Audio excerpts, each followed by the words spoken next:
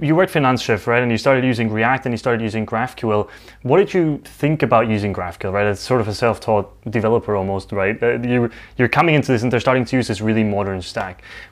How did you learn that stack? There's so many, ways to learn all of these modern stacks. This is, I think, where university sort of, I don't want to say falls short, but I think that's like just where it stops naturally, right? It's like all of these modern topics university can't cover because they just cover the very baseline, right? And then all these modern topics you sort of have to learn yourself. So how did you learn those topics? And when you learned them, what did you think about them? What do you think about React and GraphQL? This very modern stack. In hindsight, I did a lot of, I would call it like hype-driven development, what I did. I actually, now that I think about it again, I think I actually used GraphQL for the same skiing club website, which I rebuilt, I guess, 10 times afterwards. It maybe was even 2015 or like 2016, just because it was hyped at the moment, like just being open sourced by Facebook in 2015. And I was immediately jumping on it, like, because it's new, it's hip. There was like articles being written about it at a daily pace. So I feel like, especially in the beginning, I jumped a lot on those hot things, which generated a lot of buzz. Like in terms of how I learned them, one thing I just mentioned, like using them to rebuild the same website 10 times, or just like building fun projects, which took up a lot of my my free time actually. But like it didn't feel that way for me, because I was really interested in learning, and I gained. It was fun, and for me it was also like fulfilling to master it and to build something with it that's actually working. It wasn't something that anybody would ever use apart from myself, but still that gave me really like a sense of you got this, you mastered this, at least to a certain degree, or you made it work. It's a whole different thing when we started doing React at Finanzchef and like rebuilding in this modern stack. By the way, before that we used AngularJS. So that was like my first actual JavaScript framework that I got to interact with. And I thought it was really cool at the time. Then we started actually, because there was one developer like I didn't even get to know, who like did all the front end work before that, and once he left, nobody knew really how to work with this project, which became basically legacy from one day to the next day after that person was gone. And then the company decided to invest in a more modern stack and to rebuild the front end application. By the way, we were building a comparison website for business insurance. So it was like basically this whole funnel of going through questionnaires and then comparing a list of rates, of insurance rates, and then picking one and checking out with it. That was basically the application that we were talking about, and was designed as a single page application to just be fast as heck. And then there's actually a new person coming in, quite experienced developer, who already knew a lot about React, and I really picked up a lot of things by just working with more experienced developers in general at work. Not in an intentional learning session by having this kind of formal teaching, you sitting there and another person sitting in front of you telling you concepts, what to do, whatever, but just like the habit of building things, and also a lot of like pull request reviews, getting rapid feedback and the work that that I was doing, like even if it was like 20-30 change requests on the first pull requests that I submitted. That was really a good source of learning for me, and I figured I probably didn't make the same mistake twice or even 3 times a lot. So the more I got to work with the other people who had way more experience around me, the more I picked up and learned from that. And at the same time, the more I learned what you also said, like what I didn't know yet, or even more things to look at, and that gave me basically an infinite amount of new side project ideas, which I could go through one at a time. But at some point, it actually got like then it's probably like a very common experience for people who get into web development these days.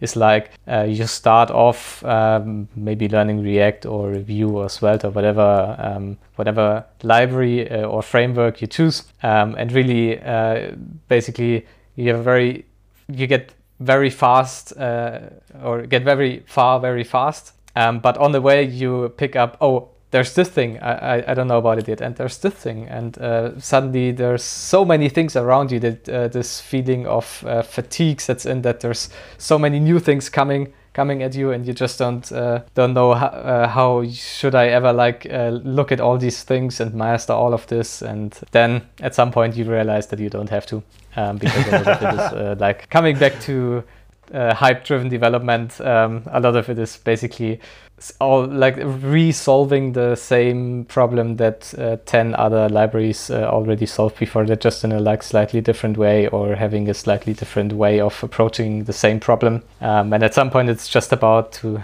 for me it was just about to pick the things that really sounded interesting or bringing something new to the table, and separating that from like the rest of the things that were just like a bit of hype, but I felt like okay, I don't gain anything if I now take a day or two to look into this, and just like ignored it basically. I actually had a conversation with Sean Wong, who's currently at Temporal, on Twitter about this, because he tweeted something to the effect of, his unpopular opinion is that actually GitHub stars are an indicator of traction. And I thought, it's kind of true, but also kind of not. I think actually, to me, what I look at is sort of the spread between GitHub stars and downloads, right? For example, on NPM, because to me, GitHub stars is like a leading indicator of hype. If you can generate hype, people will start your project, even if they don't yet use it. But then once they start using it, you start seeing more and more downloads, and your downloads will grow. Like the GraphQL downloads are growing like mad, right? It's doubled again in the last year. And GraphQL also has a lot of stars on GitHub, and so you have this sort of like knowledge of, okay, this is a project that is widely used, right? It has a lot of downloads, and the people that use it, they like it because they star it. There's no lot of like dislike of the project, and it isn't like some fundamental building block that nobody knows even exists, like like the famous left pad package that broke the internet a while back. And to me, it's all about that spread, right? And often when new open source projects get launched, and then you look back like 6 months later, maybe they got a lot of stars initially, but their downloads are pretty much flat, right? And of course, there's many examples of both that and the opposite, where they get a lot of stars and they get a lot of downloads. But that to me is like where stars are sort of like a leading indicator of hype that can demonstrate value, but it's really only if you look at it combined with the NPM downloads that you get that full picture of like, okay, is this actually sort of widely used in the industry? I think the other point that really resonated was about the code reviews. I learned so much through working with more experienced people than me, and not because they came to me, they were like, I want to teach you something, right? Just like I said, nobody ever did that to me. Nobody ever sat down and was like, now we're going to do a teaching session, we're going to teach you X, Y, Z. It was just through code reviews, they sort of passed their knowledge and their opinions on. And I learned a ton through just getting really good code reviews. And often I wouldn't quite know where the comment was coming from, right? It was like, oh, maybe try changing it to this, right? Maybe try approaching the problem from this angle. And I was like, I don't know why, but let me try that. Yeah. And often through trying it, you understand, oh, actually, this is much better in these and that ways, right? And I've now learned, I tried to approach it in this way, but actually this way has these and these benefits. And I think as I've gotten more senior in my engineering career, I've come to realize that pretty much all of code reviews is just opinions, right? Ultimately, what matters is that you ship the thing that solves the problem for the user. But there's a lot of opinions that have good reasons, right? And every choice you make in programming has a trade-off. Nothing is ever a silver bullet, nothing is ever perfect. It applies to the big things like open source projects, and it applies to the really small things like what you call your variables or whether you define them with let and const, right? There is no right answer. Very rarely. Usually it boils down to you're choosing a set of trade-offs, right? It's like, do I want this trade-off or do I want that trade-off? What fits in the context of my project and the problem that I'm trying to solve? And very often I found that actually just thinking about it from that angle, I can often make a really informed decision on how I want to build this thing, right? How do I want to architect it? Which decision do I want to make? Just thinking about, what are the upsides and the downsides of all the different choices that I have. Yeah. the interesting thing is everybody has his own opinions on stuff. And when I got into this, I basically got feedback from very few people, and basically assimilated their opinions just by getting feedback from them through code reviews. And once I started, or like other engineers joined the company who brought in other, also of course very valid opinions. As you said, it's just about the trade-offs. I started noticing, okay, maybe the thing I thought was universally basically right isn't that right actually. And also a lot of alignment happened during these review or feedback in general processes, which is a very interesting team dynamic. I also like when I switched and joined GraphCDN again, because I started working with like people I did not know at all before, and it's always the same. Everybody brings his opinions to the table, and you also have as a team then the challenge to find the trade-offs and choose how do we want to build this thing as a team, so that everybody's kind of happy and can align with that. Very interesting.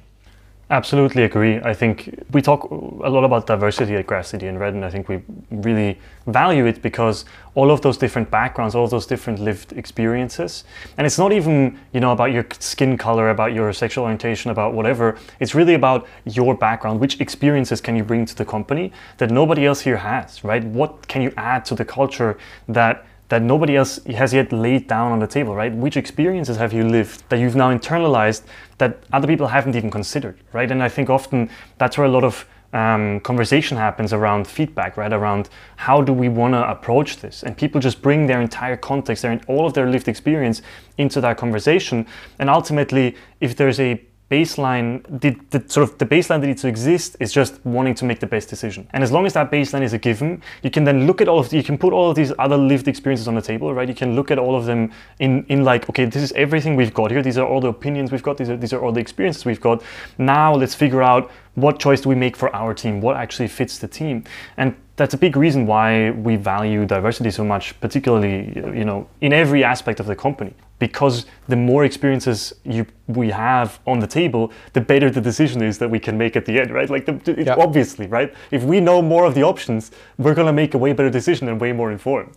Yeah, it's obvious in hindsight always. Like for me, it wasn't obvious at all when starting out. But now also by joining GraphCDN, this is in a lot of ways very different from everything what I've seen before. Again, a big opportunity for me to learn and also to grow and to connect with more people and to get to know different opinions that I've never heard before.